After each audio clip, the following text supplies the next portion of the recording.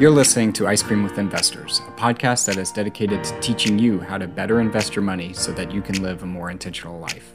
I'm your host, Matt Four, and it is my goal to teach and empower you to remove the roadblocks to your financial success. All right, welcome back to the show, everyone. Today we have on Jay Helms. Jay is the creator of the W2 Capitalists, which is a community that connects motivated and ambitious W2 employees who want to build their wealth through real estate. And he is also an investor, a syndicator, a podcast host, a blogger, a family man, and now a #1 best-selling author of the book, Make an Offer. So Jay and I have a lot of similarities in our background. So I'm just going to stop there and say, Jay, welcome to the show. Thank you for having me, Matt. I appreciate it. We both come from the technology world and sales and technology. So you and I have a lot of overlap in history and that sort of thing. So it's funny. Absolutely. Well, we like to start with the difficult questions here. What's your favorite ice cream? I think my favorite flavor of ice cream echoes my conservative nature in investing. I'm straight up vanilla, man. And if I'm feeling wild, I'm putting a little chocolate syrup on there. I mean, you know what I mean? I am just straight up vanilla. Okay. Well, you are actually in Pigeon Forge right now because you're RVing throughout the country, which we're going to talk about. But have you found any good vanilla ice cream places in Pigeon Forge? No. That is geared toward families and everything. Matter of fact, we've stayed here long enough. I actually bought this publicly traded company. I bought stock I bought some of their stock, right? Because I really like what they're doing. But every day, the ice cream man, since spring break started happening, the ice cream man, there's 2 or 3 guys that come around, and they hit up the playground. So we've been supporting their businesses quite often. So we don't have to go out and get scoops of anything. And it's the Snow Biz and the Push Pops and stuff like that. So we try not to give our kids too many sweets, but we've been spoiling them here recently with that kind of stuff. So nice. Well, Jay, start us off and tell our listeners, what's the scoop? What do you do today?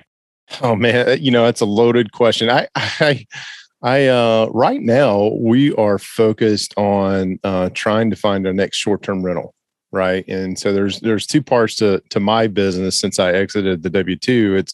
It's growing the W2 Capitalist and specifically the mastermind. We've got some courses we're developing and stuff like that, but really it's the mastermind community, right? A community of accountability. But from an investing standpoint, that's the other side of our business. We're really focused on finding our next short-term rental. And I love telling this story because it just echoes like I should listen to my wife more.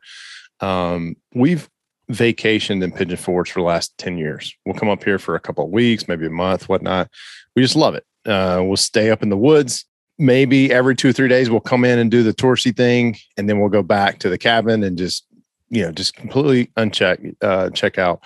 And the first year we were here, we were staying in a cabin, 2-bedroom, 2-bath with a loft and a pool table and all this other stuff. And it was for sale. And my wife was like, we should buy this place. I was like, think 10 years ago, right? And we're just now kind of finding our way with investing and whatnot. And I'm doing the math on how it's supposed to cash flow. I'm like, it doesn't cash flow. Knowing nothing about short-term rentals, right? I was like, it just doesn't cash flow. So we passed on that opportunity. And since we've been here, we've been looking for properties. That one has that particular cabin, the exact same cabin, came up on the market. It was listed for, at the time we stayed in, it was listed for $130. Today, or last month or so, it listed for $560. Yep. It immediately went under contract. We've made 15 offers in the last 2 months. We had one under contract, started doing our due diligence. Our renovation budget just got exploded. Like it didn't make sense after that. But most properties in this market, they will go for well over asking. And I'm not talking like 10, 20, 30,000. I'm talking well over asking. There's a 3-bedroom, 2-bath kind of ranch style house. It listed for $330. Now, this was in a neighborhood, right? It's not like the cabin that you would think is on the side of a mountain that didn't have this beautiful stream running in front of it. It was just a 3-2 ranch style in a neighborhood. The neighborhood allowed for short-term rentals, listed for $330. Call a realtor. Hey, we're interested in it. What can you tell us where we need to come at? Can you give us some pricing guidance? She calls the listing agent. The listing agent says, well, I have 2 cash offers, no contingencies, and they both start with a 6. Wow. Like, all right, next, let's go to the next thing, so it's been a little bit hectic, but that's what we're up to. We're trying to find our next short-term rental and grow the W2 capitalists in that community. So are you specifically just looking in the Pigeon Forge Gatlinburg area? We are currently, we also look, so what has enabled us to travel, and live the RV life is we took our primary house in Florida and we converted it to an Airbnb. And so that has done extremely well, far exceeded my expectations so far. And we look in that neighborhood because we already have our teams established. We kind of know, the area, we know what can produce. So we're looking there as well. Just not as many opportunities have come up with that. Plus, I believe, I need to check with this, but you have your primary residence, right? And there is some question about, if I ask my CPA, what's our primary residence? He tells me it's the RV, right? Because that's where we live. That's where our primary. But then if you talk to, lender, your primary residence is what's on your address or what's on your driver's license. And so there's some questionable things like, can we buy what's considered a second home, right? Or a vacation home for ourselves and use those lending programs if it's within a certain mile radius of the address that's on our driver's license, even though we've only been there 2 months out of the last year. You know what I mean? Like, so there's things that we're trying to navigate and figure out, but we're looking in that area. The reason why I ask is because I love Gatlinburg and Pigeon Forge. I went to school in Knoxville, which is an hour and a half away from there. And I grew up in a really small town in Eastern Tennessee. That's an hour and a half away from there. So like we used to go there all the time as a kid. Yeah. And now that short-term rentals and Airbnbs have really blown up, everybody's interested in that market. And when I tell people about short-term rentals is like, I like markets like a Gatlinburg or a Pigeon Forge that have built their entire economy off of short-term rentals like log cabins, because they're never going to legislate against that. You're right. Now, there are certain neighborhoods found in Gatlinburg that have said, hey, we want to be rezoned as a neighborhood that can never have short-term rentals. But you're right. And that question comes up all the time. Jay, why are you so focused on Pigeon Forge? What if they come out and say, we're never going to allow short-term rentals here? I'm like, obviously you guys have never been to the area. Right. I mean, I get that happens in certain neighborhoods, but there's no way that this is going to happen. And because that's how they make their money. That's how the government makes their money. A huge tax, tourism and tax dollars are coming in. It's not for the property taxes. The property taxes are amazingly affordable. It's crazy how low they are. Yep. Well, we kind of jumped into the short-term rental stuff, but I want to take us back here. No, this is good stuff. I want to take us back here to where your journey began. So you mentioned you were in technology sales before, and then you actually started your investment journey back in 2006. Tell us a little bit about what you were doing in the W-2 world before you decided to leave the W-2 world and why you decided to get in real estate. Yes. So back in 2006, I was working I was nicknamed a projecteer. I was a project man as a real small IT company. I was a project manager. I was a deployment engineer when they needed help. And so the guys who I worked with just nicknamed me the projecteer. So I did a little bit of everything, started, support desk, whatnot, and just kind of worked my way up the company. But in 2006, we discovered HGTV, all the hot, sexy, cool things were happening on flipping houses and whatnot. We're like, oh, I can do this. I'm pretty handy, So I bought my first property as an idea that I was going to do a live and flip. And now we all know what happened in the market. And I like to call that my false start in investing. Right. And so we ended up remodeling that house, got an opportunity to move down to the coast in Florida for my job. And we put that property on a rental program. And then we eventually sold it, sold that and rolled those monies into a house that actually made money, like on a monthly basis, on monthly cash flow. I'd learned a little bit. And that took 8 years, by the way, that from that very false start, buying that very first property to selling it and actually finding one that actually cash flow that I had done enough studying and learn actually how to cash flow properties or underwrite them. So I knew the cash flow. It took 8 years to do that. Again, very conservative nature here, right? And we went through 2008 and everybody's scared, sky's falling, that kind of thing. But I worked my way through several acquisitions, and that's kind of what really sparked, discovered my wife. We had started dating, we got married, we had a kid on the way. And then the IT company, that small IT company I was working for, got acquired. That acquisition was going really, really bad. And so my wife and I started, all right, we got to do something different. We're living paycheck to paycheck. How do people get rich? I think that's actually what I Googled at the times. How do people get rich? And real estate investing kept coming up. Rich Dad Poor Dad, kept coming up with Kiyosaki, and just really started diving into that. And we started at that moment wholesaling, or thinking we were going to wholesale, because we didn't have a whole lot of money, right? We were living paycheck to paycheck, kid on the way, trying to adjust to that whole lifestyle change of being married and, having a pregnant wife, and what's going to happen. This acquisition is going horrible. Am I going to get fired tomorrow, kind of thing? So we started this wholesaling thing, and very quickly determined I didn't know what in the heck I was doing. I bought the wrong list.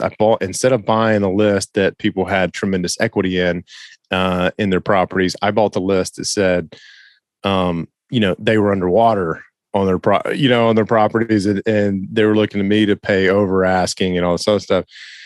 And I quickly learned after, we sent out some mailers, my wife hand wrote them.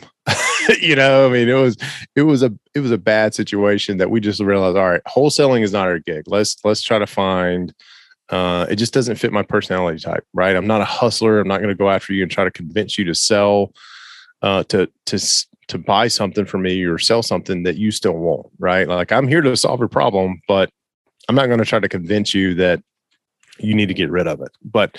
And so I really didn't enjoy that. So we started looking at buy and hold, coming up with how do we cash flow properties, what kind of property can we afford, and that sort of thing. So then we started putting some stuff together, and we moved to the buy and hold aspect. And really, over the next, once we closed on that very first property, we were able to we got the first one done. And it's so super important. That's what I talk about. That's basically the premise of the book, Make an Offer, is get that first one done. Right?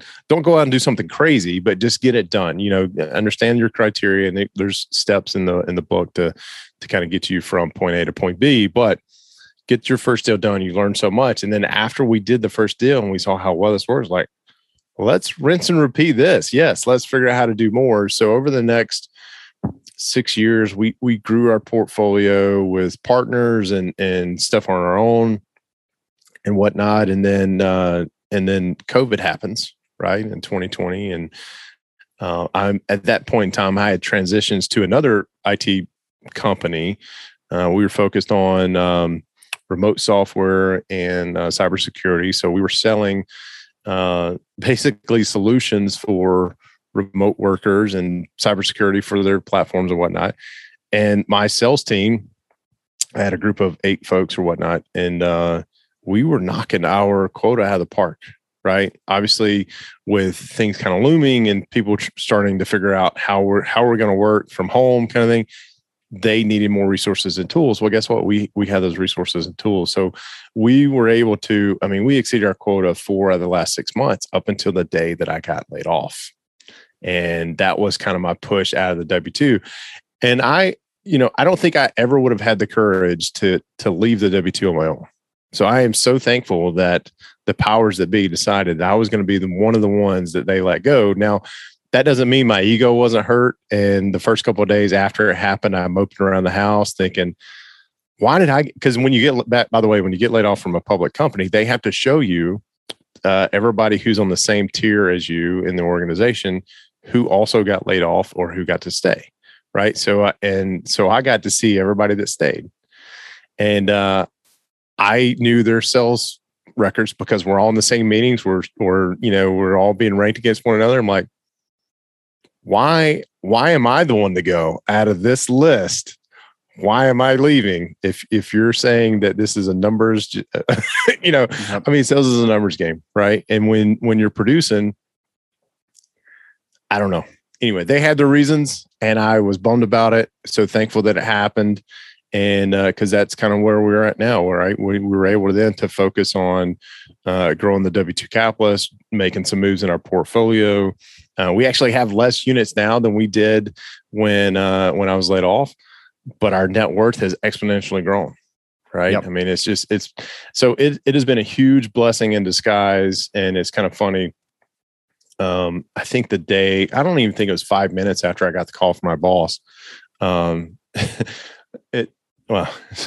when he and I are talking, I'm like, his name is Steve. I said, Steve, I know there's probably a bigger plan here. I said, but I don't need the money. I was like, I will work for 6 months for free in exchange for, stock options into the company. And he was like, yeah, he said, no, this is a much bigger deal than just this. He goes, you can talk to HR about it if you want to, but the plan's already in motion. Okay. So anyway, I think it was like 5 minutes after we hung up, I go and tell Cassie, I was like, my wife, I was like, this just happened. And she goes, great. Now we can go buy an RV and then we can go travel. And I'm like, wait a minute. This is a whole deal. So it took us about a year to kind of for me to warm up to it. And then, June, I think it was June, might have been July of 2018 or 2021, we took off. It was July 18th, 2021. We took off and we did a trip up the coast of Maine. And man, memories, our kids still talk about it today. They'll pick out things like we have a screensaver on our Fire Stick, right? And the other day, this picture pulled up of a lighthouse. And one of the things we did when we were in Maine is we went and stayed at a park one day, all day long, that had a lighthouse. And my son brings up, he goes, hey, is that from Maine? I was like, no, it's just a different lighthouse. What if we went and did a tour of lighthouses one day in Maine? He goes, that would be awesome. Yeah. Yeah. So, and we wouldn't have that capability if we wouldn't have started investing way back when, and we wouldn't have been doing that if I wouldn't have got laid off. So it's like, you make lemons out of you make lemons out of lemonade. That's what I was going to say. And then you put it in your ice cream. There you go. Yeah, there you go. There you go. Well, there's a lot on that story that I want to touch on. The first thing I would say is that I started investing because a former company that I worked for denied paying me a commission check that I had gotten. And I never have said the number publicly, but it was life-changing money. And that made me realize that, hey, if I don't build additional sources of income, then at any moment, at any point, something could happen and then I would be in a bad situation. So I think your story and my story are pretty similar there. And that's how we ultimately got connected. But I want to go back to the wholesaling piece because I'm in sales today. You're in sales. I think wholesaling is a great option for a lot of different folks. But for me, it doesn't really fit my personality. And one of the things that we've talked about is that the sales that we do is more of a relationship-based sales. Yes. Like you're trying to solve a problem for a customer and then ultimately 5 years from now, still be able to have that customer long-term, where wholesaling is more transactional. So I think first and foremost, if you're listening to this and you want to get involved in wholesaling, I think it's a fantastic option. If you can make a ton of money really, really quickly wholesaling, but you have to know that you're in a transactional mindset versus a relationship mindset. What was it that you felt like you were struggling with wholesaling and decided, because you said you quickly knew it wasn't for you. What was it that you were struggling with that you decided to pivot? I think it was probably that first, I would say it's the first one. I don't normally give up that easily, but it was probably the first few phone calls that we got that we received off the mailers that we sent out. And I just didn't like having those conversations. I mean, it was you're talking to people who, if it's been a probate situation, they've just lost a loved one, or they're down on their luck and they can't make house payments, whatnot. They're facing foreclosure, and it's just a real difficult, extremely difficult conversation. And let's face it, I was not as well versed on the topic. Like today, if I wanted to start wholesaling, I think I would be really good at it, but it's a job, man. It is a job that you've got to really, like, I have guys in my mastermind who they spend thousands of dollars every month in marketing in hopes that they're going to get an opportunity, right? And they've got VA. They've streamlined the business a little bit. They buy their list, they upload it to their phone dialer. Then they have a VA that sits in the Philippines that dials just number after number after number. And you've got to really sit down and spend some time developing that system. And then at some point in time, that VA, that virtual assistant, is going to call you, and they're going to say, "Hey, I got a live one here on the line. You got to talk to them," or whatever their process looks like. But it's a job, and one of the things that I've realized as our journey has continued along this path is, we had a new mastermind that I remember coming to the mastermind here recently. And part of when you come in the mastermind, there's a course that you go through. It's called From Vision to Goal Setting. And it was something I recorded 2 years ago. And in there, I'm giving my examples of my goals, my 1, 3, and 5 year goals. And my 5-year goal, or maybe it was 3, maybe I was super ambitious, was to have 5,000 multifamily doors. And since then, I've just had this epiphany. It's like, why the hell do I want so many doors? Like, I don't need to be in, like, no, we want to be able to build this legacy for our kids. And part of that is not working so hard and just spending time with them. Right. And so now it's kind of shifted and pivoted as we have grown and our journey's changed and things have changed. So, but yeah, so, I think wholesaling is a good option to start if you've got the muster for it, if you're willing to put in the work and time, and it fits your personality. And, and it just wasn't, I tell people all the time that my personality type, I'm an introvert. Right. And they see me on podcasts and whatnot. I was like, but I'm super comfortable behind the computer screen and the keyboard. By the way, I've been working remotely since like 2010, and so it's I was Zooming before Zoom was cool or whatever. And they don't get it. But then when you get in those uncomfortable conversations, man, I just shut down. But I've grown a lot over the years. And doing that and actually getting laid off is probably one of the best kicks in the pants to change that personality type. And it's slowly changing. I guess I don't know if my wife ever looks at me like, who is this guy? It's not the quiet, calm, reserved guy that I've married, but it has been one of the best things to ever happen was to get laid off.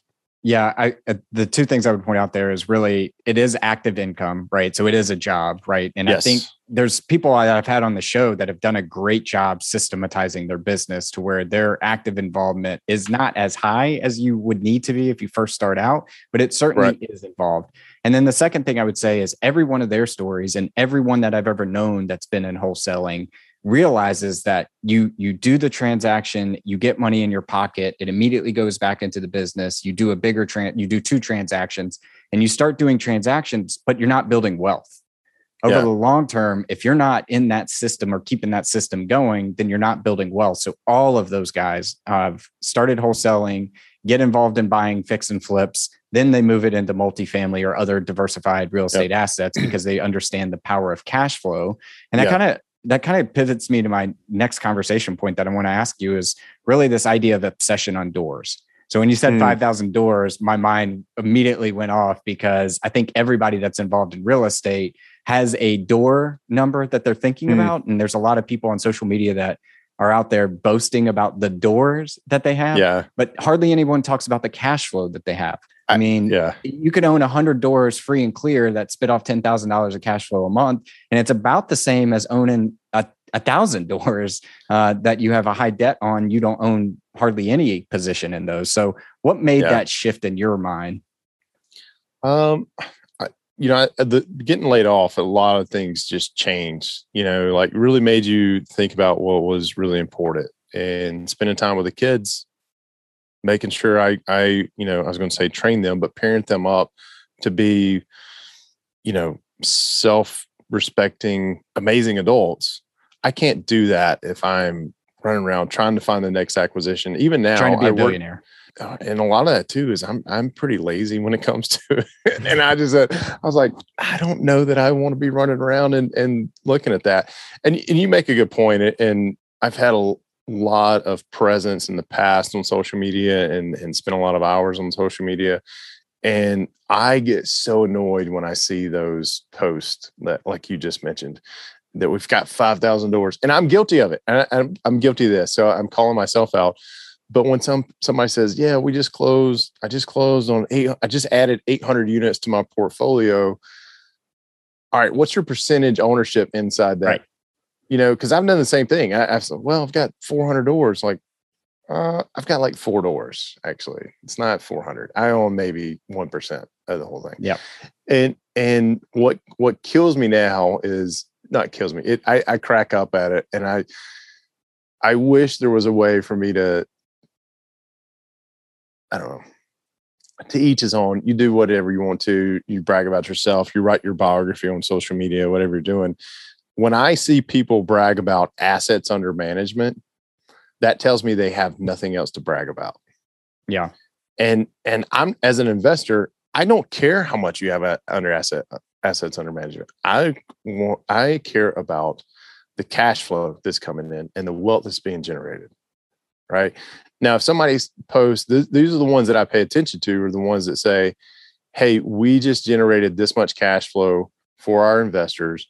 We just created, this amount of percentage of return for our investors. Those are the people that I pay attention to. And they're very few and far in between, because you don't see a lot of those posts, right? And it's exciting. I get it. You're excited. You closed on a big deal, something you've probably never done before. That's awesome. Congrats. I've been there. I want to do it again someday. But let's talk about cash flow, because that's what interests me, right? Yep. And so anyway, I get what you're saying. I wish I'm not trying to be a hater. Like I truly am glad for these people to hit that goal. But what does that mean for your investors? Like there's more to the story. Don't give me the teaser. Like I've seen enough teasers. I'm bored with it. Anyway. So yeah, I wish there was sound like a total snob right now.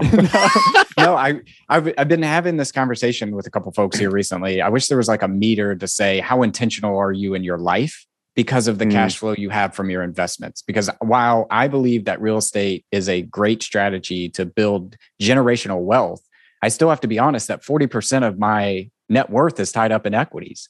And most of my real estate, my best performing real estate from a cash flow standpoint, is lending out money for fix and flip loans, like private investment, private money, right? So I can't say that I own all these doors like everyone else, but all those people that can say that don't have anything in the equity markets, and also probably aren't producing the cash flow, because really they only own, to your point, like 0.5% of 1,000 doors kind of thing. Yeah. Yeah. But, to each their own. I heard somebody much wiser than me say something about, it used to be a lot of people would write their autobiography, right? And they would come out in book format and do all this other stuff.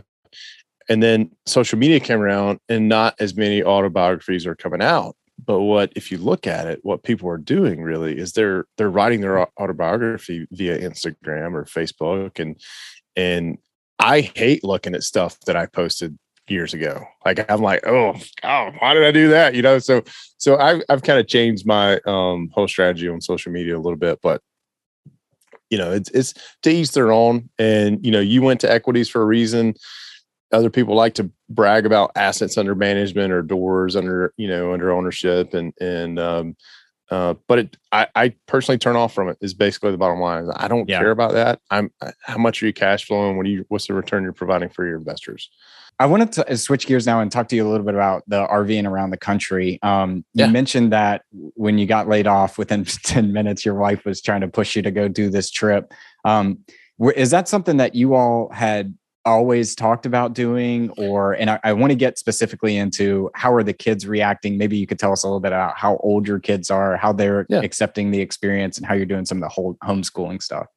Yeah. So homeschooling's a real easy conversation for me. My wife does it. I don't have a whole lot to do with that, other than I'll pass my son, and he's supposed to be working on his workbooks, and he's got his iPad in front of him. He's watching some show, and I'm like, turn the iPad off, do your workbooks. And so you're the principal, not the teacher. That's funny. Yeah. I don't know that I'm the principal, man. I might be the janitor. I think that's more appropriate. But no, the RVing thing, we started talking about it a while ago, when our kids, so our kids now are currently 7, 5, and about to be 3. And we started talking about it probably after the youngest one was born. And, we've got a certified financial planner. Mark Willis is his name. He's also a partner of mine, but we started talking to him about, hey, we've got, dreams of traveling, buying an RV and traveling, possibly adopting one day. And, how do we plan for that? How do we do this? And he introduced us to a couple of products that said, okay, if you do this in a couple of years, you'll be able to have some cash. It's a whole life insurance policy, right? So you'll have some cash value that you can loan from yourself, and you can start doing some of these things. And the way that we bought the RV that I'm sitting in right now, we took a loan from ourselves from the cash that's in our whole life insurance policy. And so yeah, it was a dream, and it took us a couple of years to build that up, right? But it was a dream that we had talked about, I guess maybe 3 years ago, and started talking about it. And I wanted to do it when the kids were a little older, so they have a little bit better memories about where we were going and what we were doing. And my wife looked at me and said, no, and of course I had to hear it from other people for it to finally make sense. But, once your kids get of that teenage years, they don't want anything to do with mom and dad. They don't want to spend time with mom and dad. So, we've met some families on the road who are doing this as well, and they've got teenagers, and they, they're bigger humans. They're harder to live with.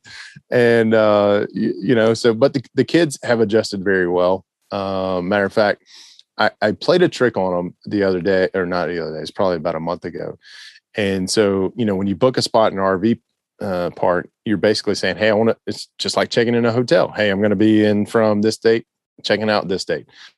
And we had set our dates. We arrived at this place, and we just kind of fell in love with it. And we went to extend our stay, went to the office to extend our stay. And they're like, you got to move spots. So I told the kids, hey, we're moving the RV. We're going to a new RV park. Right. And I don't think I said a new RV park. That would be way too much of a lie. I just said, hey, it's moving day. Moving day is a big thing when you're in an RV. Mm-hmm. And I was like, guys, we're moving. I think you guys are going to be excited about the park we're going to, blah, blah, blah. So we hooked up. We started pulling around the corner, and then I turned, instead of going to the exit, I turned to go to our new pad. And the oldest and the youngest were super excited because they love the park we're in. It has this huge jumping pillow. It's got the swing playground. It's tons of stuff, a lot of kids for them to play with. But our middle daughter just really broke down. It's like, no, I wanted to go somewhere new. I want to go explore. I want to go do this. I was like, I am so torn right now. Like, I am so proud of you for having those feelings and wanting to do, but I'm also upset that you're upset that we're staying here, because I thought this would be kind of cool. But they're adjusting with it, a lot better than mom and dad have. Now, when they get tired or they get hungry, it's, man, I miss home. I want to go back to Florida. And it's, there's an adjustment period that everybody talks about when you get into an RV. It's like a 90-day getting to know like your space. I mean, we're in 400 and something square feet, right? Yeah. 5 of us. 5 people. 5 people. Yeah. Trying to run a business, a couple of businesses, so it's difficult. It is difficult. And I'm not asking anybody to don't feel sorry for us. We chose this, you know what I mean? And we have produced so many memories. I mean, it's just, we want to continue doing it, and it may be another year or 2 or 3 before we finally call it quits.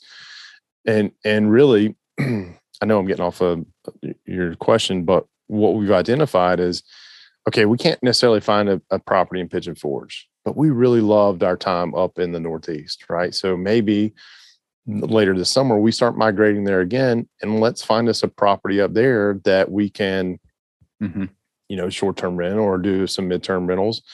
And with the idea that now we're buying up properties in places we want to vacation. So as long as they support themselves throughout the year, then we can go, and maybe we don't travel with the RV. Maybe we get in a car if they're close enough, or get on a plane and go plan to stay in Vermont for a few months, Yep. So it's totally changed the dynamic that we're looking at as far as real estate investing.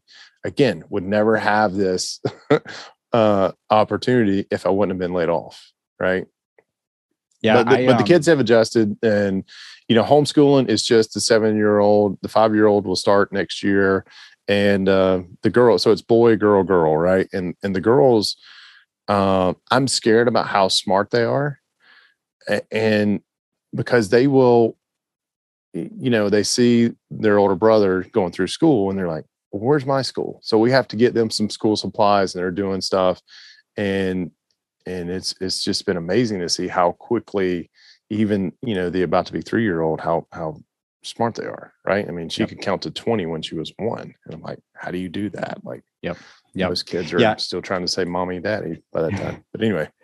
One of my goals in life is to have different vacation properties throughout the country and throughout the world that essentially I just do that, right? Maybe it's co-working, co-living places for this digital nomad space is really interesting to me too. So you can go to Colombia and there's co-working and co-living places. You can go to Philippines, Indonesia, and things like that. I thought it would be always cool to like have something like that. And just you're migrating throughout the world whenever you decide that you want to go do something different. I love to travel. So that to me is very interesting.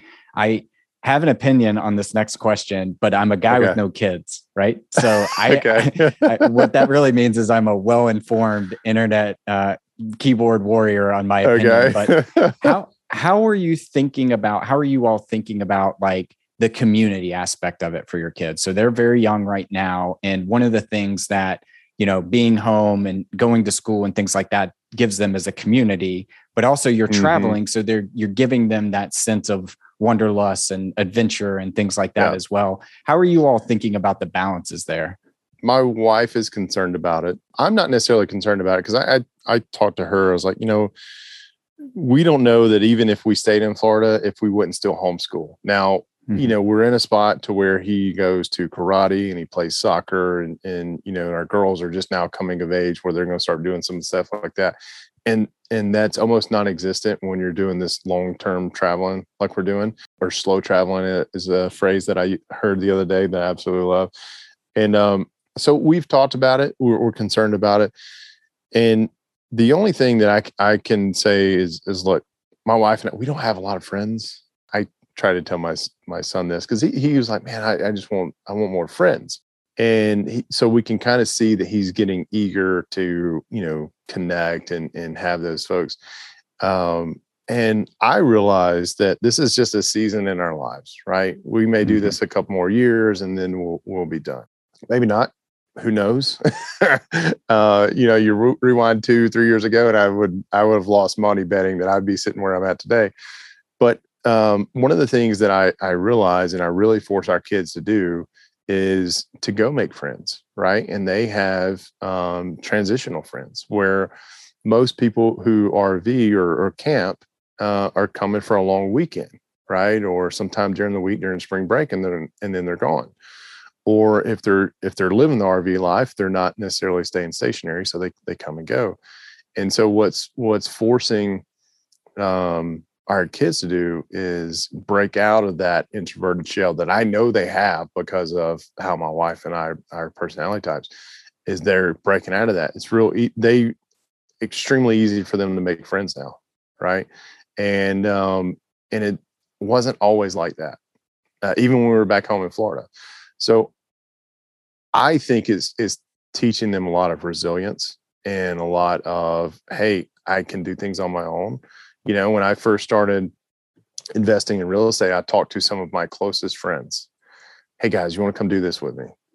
No, you're an idiot, Jay. Don't do that. Who are you, Trump Jr.? You don't have money to go and play this rich man's game.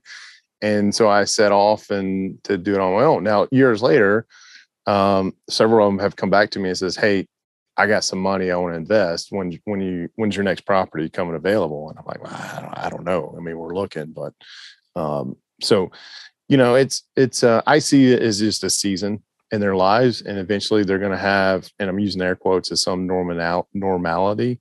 Is that the right word? Normalcy? Maybe. I don't know. 2.7 GPA, by the way. So,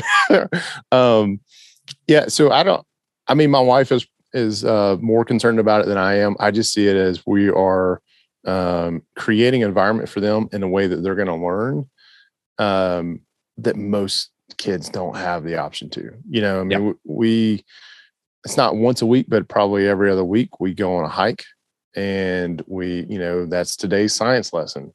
Hey, let's go out in the field. Let's go. One day we walked upon this trail that had 70 different trees on it, and every one of them was marked what they were. One of them happened to be a fruit tree that we've never heard of. So we picked some fruit. It was one of the sourest citrus fruits that we've ever eaten. But we got to experience that, and I don't, just little things like that, and we'll go walking through the hills of East Tennessee. We'll come up on what used to be like some foundation work. I'm sure you're familiar with Cades Cove. Oh, yeah. We spent some time out there, and just, I mean, here's a history lesson, kids. Here's,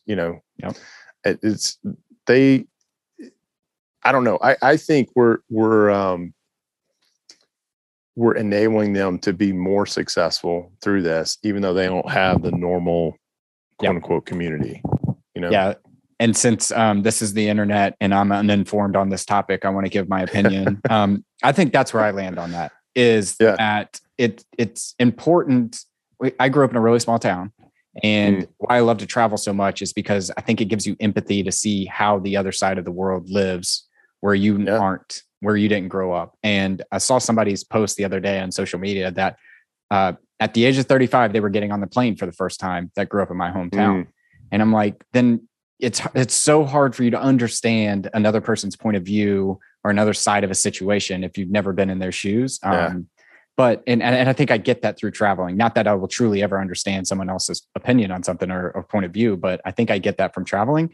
And I think it's very interesting to think about that as kids growing up. That is their education, and maybe they're not going to go to college, right? I have this controversial opinion. I hope they 20 don't. Years, you won't have to go to college. It's going to be empathy that separates the next generation of talent, because we are running computers today. Computers are going to be dictating what we do in the future through AI and things like that. If you don't have that empathetic human element of it, then you're just going to get left behind. So I love what you guys are doing. And that's why I asked that question.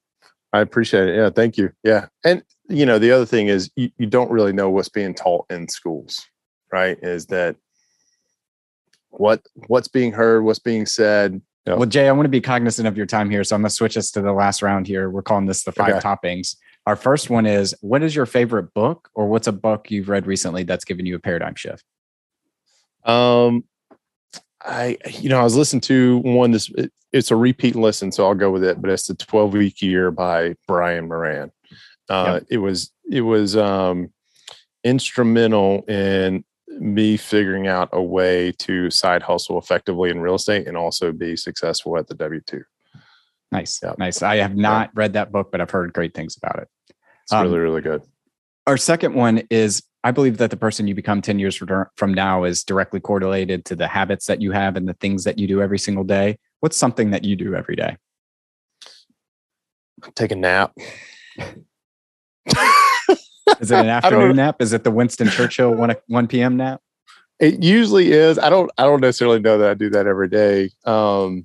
Here's something that I have started doing this year is I keep I'll do a 5-minute journal entry. Yep. And it's the 3 things that I'm most grateful for that happened that day. And it sounds silly. It sounds silly when I first heard about it, but at the end of the day, and I'm not perfect doing it every day. There may be like a Saturday and I'm catching up, 3 or 4 days, but it makes me reflect on, man, what did we actually do? And how can I think about what happened in a positive manner? You know what I mean? So I would say that's been that's my answer right there. Yep. What I do every day is I do a 5-minute journal entry. I love it. The best way to. I make it public. So it's a part of the W-2 Capitalist community. As I hope that it inspires other people to do it. So if you're a member of that community, you get to see what I put in there, but it's more of a, writing to myself and not to an audience. So, yeah, I think it'll be cool to look back on that years from now and think about the time when you were RVing through the country with your kids Yeah. and 400 square feet and the things that you were grateful about. Yeah. I'm glad I didn't strangle one of my kids today. Yeah. Our third one here is, what's the best piece of advice you've ever received? I would say that I'm going to say drink more water. I don't think that's told enough. And when we first started dating, I mean, I was drinking like a 6-pack or almost a 12-pack of Pepsi a day. And she's like, this is not good for you. You need to be drinking water. I'm like, well, I brush my teeth and I drink some. She goes, it's not the same. It's like, there's water in Coke, and it's not the same. So when I had a bunch of different health issues that I didn't realize were happening because I was not drinking enough water. And, she's always, as long as I've known her, has drank a gallon of water a day. And when you tell most people that you drink a gallon of water a day, they're like, that's absurd. How do you even do that? It's a lot easier than you can think about. Yeah. I mean, and the first thing when you get up in the morning, before you do, get out of bed, walk to a faucet, grab a cup, pour 16 ounces and chug it. And I mean, to me, when I'm drinking the right amount of water, I feel like I have this internal air conditioner going on. And I feel so much more healthy. Yeah. More healthier. 2.7 GPA. Just going to say that again. Yeah. But yeah, I think drink more water is probably the best advice. I know you're probably looking for some real estate. No, I my friends laugh at me because I drink more water than probably anyone that they know. Yeah. And I just am an endurance athlete, so I'm always constantly dehydrated. And I started doing the drink 16 ounces before you start the day too in the morning. Yeah. And it helps you wake up. It gives you some mental clarity. It does a lot of different things. And yeah, I'm definitely one of those guys that drinks way more than a gallon a day, which is also bad because you don't want to be in a car with me because I always have to stop and use the bathroom. No, it's good to stretch your legs, man. You're hauling an RV. You make a lot of stops anyway. You just happen to have the bathroom. You're hauling your own bathroom. So you just got to find a spot to pull over. Yeah. I got to ask you though, when you on the day of an Ironman, how much water do you drink? Oh my gosh. I don't even know, probably 2.5 gallons or so. But the key there is you also have to balance it with the salt intake. So most people don't know when you drink a ton of water, you can retain it. If you don't have the salt and electrolyte balance, and then you can actually quote unquote drown yourself from it. Yeah. Right. So I think I've weighed myself after my last one and lost like 12 pounds or 11 pounds during the day. But most of that is water, right? So yeah. That's good. That's okay. I was curious. Just good stuff. Drink more water. That's the first time we've heard that, but I like it. Our fourth one is, what is the thing that you're most proud of in your life? I got to say, probably creating the W2 Capitalist community. And for the people who have been in it long enough, they don't necessarily see me as like some person that sits at the top or whatnot. I'm just one of the group, right? And the folks in that group hold each other accountable. They help each other out. There's some of them live within like a 3 or 4 hour radius of one another, and they'll buy a property and without even asking, somebody will say, "Hey, are you working on your property this weekend? You want me to come over and help?" And they'll come over, and it's just incredible to see those things happen and those relationships blossom for that. I mean, there's been so many partnerships I created that because introverted, wife was pregnant. I didn't want to drive 45 minutes one way to the RIA to sit in the corner and hope nobody talked to me. Again, very comfortable with Zoom and being behind the camera and a keyboard. Like I can create one of these online, right? But it's the community aspect and the way that people have partnered and found one another through that, and how they're helping one another grow. And I sit back and I'm like, a lot of them told me, "Hey, I would never have met them if it wasn't for you." And I'm like, well, I don't do good with compliments, so thank you. And I'll try to go process that. But it's the final question. If you could sit down and eat a bowl of ice cream with anyone, dead or alive, who would it be and why? I don't know. Because I feel like this answer has to be like an unattainable person, right? What are some of the popular answers? Give me some guidance on this one. What are some of the popular answers that whoever you think you would do, you would sit down and eat ice cream with? They could be accessible. They could not be accessible. Always want to improve yourself. I would love, and I've watched a lot of, and maybe this is because of some of the TV that I've consumed recently, but I've watched a lot of Lincoln documentaries and read a book. I forget who the author is. Lincoln Team on of Leadership. Rivals. Yeah. If I had to choose one, it's probably going to be, it would probably be either Abraham Lincoln or Will Ferrell. Both equally the same height. Because I feel like I need to sharpen my leadership skills, and not only just with inside the family, but also with growing the business. And think about Lincoln. He went through a lot of adversity. With I believe he lost a son, and he had arguments with his son. I can't imagine if in 10 years, 11 years from now, my son comes up to me and says, "Dad, I'm joining the armed forces. We're at war, or I'm entering the draft or whatever." I don't know how I would handle that. Part of me is sense of pride. Hell yeah, let's go. Happy for you to go defend the country. But half of me is the other half is man, I don't want to lose you. Have the potential or risk to lose you for something like that. You know what I mean? There's this whole life ahead of you. And I can't imagine having that argument or having that, debate or whatever. So I don't know. I think it would be Abraham Lincoln and then Will Ferrell. He's funny as hell. Yeah. I like the answer Lincoln, and he's one of the few that I name whenever people ask me this too, because to win a controversial election, to lead through the Civil War, and then most importantly, put your opponents or people that necessarily didn't agree with you 100% in your close cabinet to help lead through a difficult time. I mean, I think it takes a lot of leadership skills to do that. How do you do that? To go through such turmoil. So I love the answer. Yeah. How do you do that? That's, and I will never be the leader that Lincoln was, but I feel like I could pick up a couple nuggets from him when we share a bowl of ice cream. Do you happen to know what his favorite ice cream was? I don't. I'm sure. Did he get chopped down the cherry tree or the I was going to say cherry. Well, Jay, fantastic conversation. We didn't really even talk about your book that just launched a couple of weeks ago and is a #1 bestseller on Amazon. Didn't talk about too much about the community that you're working with over there and that you offer for folks in the mastermind. But if our listeners wanted to reach out and learn more about you, where's the best place we could point them? So I am on social media. I know I said I got a different strategy on that this year, but it's a few of them. It's at W2 Capitalist. I don't do them all. LinkedIn and Instagram are probably my most active. And then if you want to hit the website that has everything about the mastermind, the books on there, that's just W2Capitalist.com.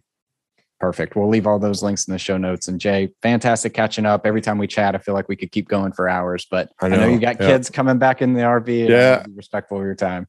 Yeah, it's getting supper time. So when they come in, it's going to be loud. Yeah. There you go. Matt, thank you for having me. Really do appreciate it. And let's do it again soon. Thank you for listening to Ice Cream with Investors. If you like what we serve you here, it would mean the world to me if you would like, subscribe, and leave a review on your favorite podcast app.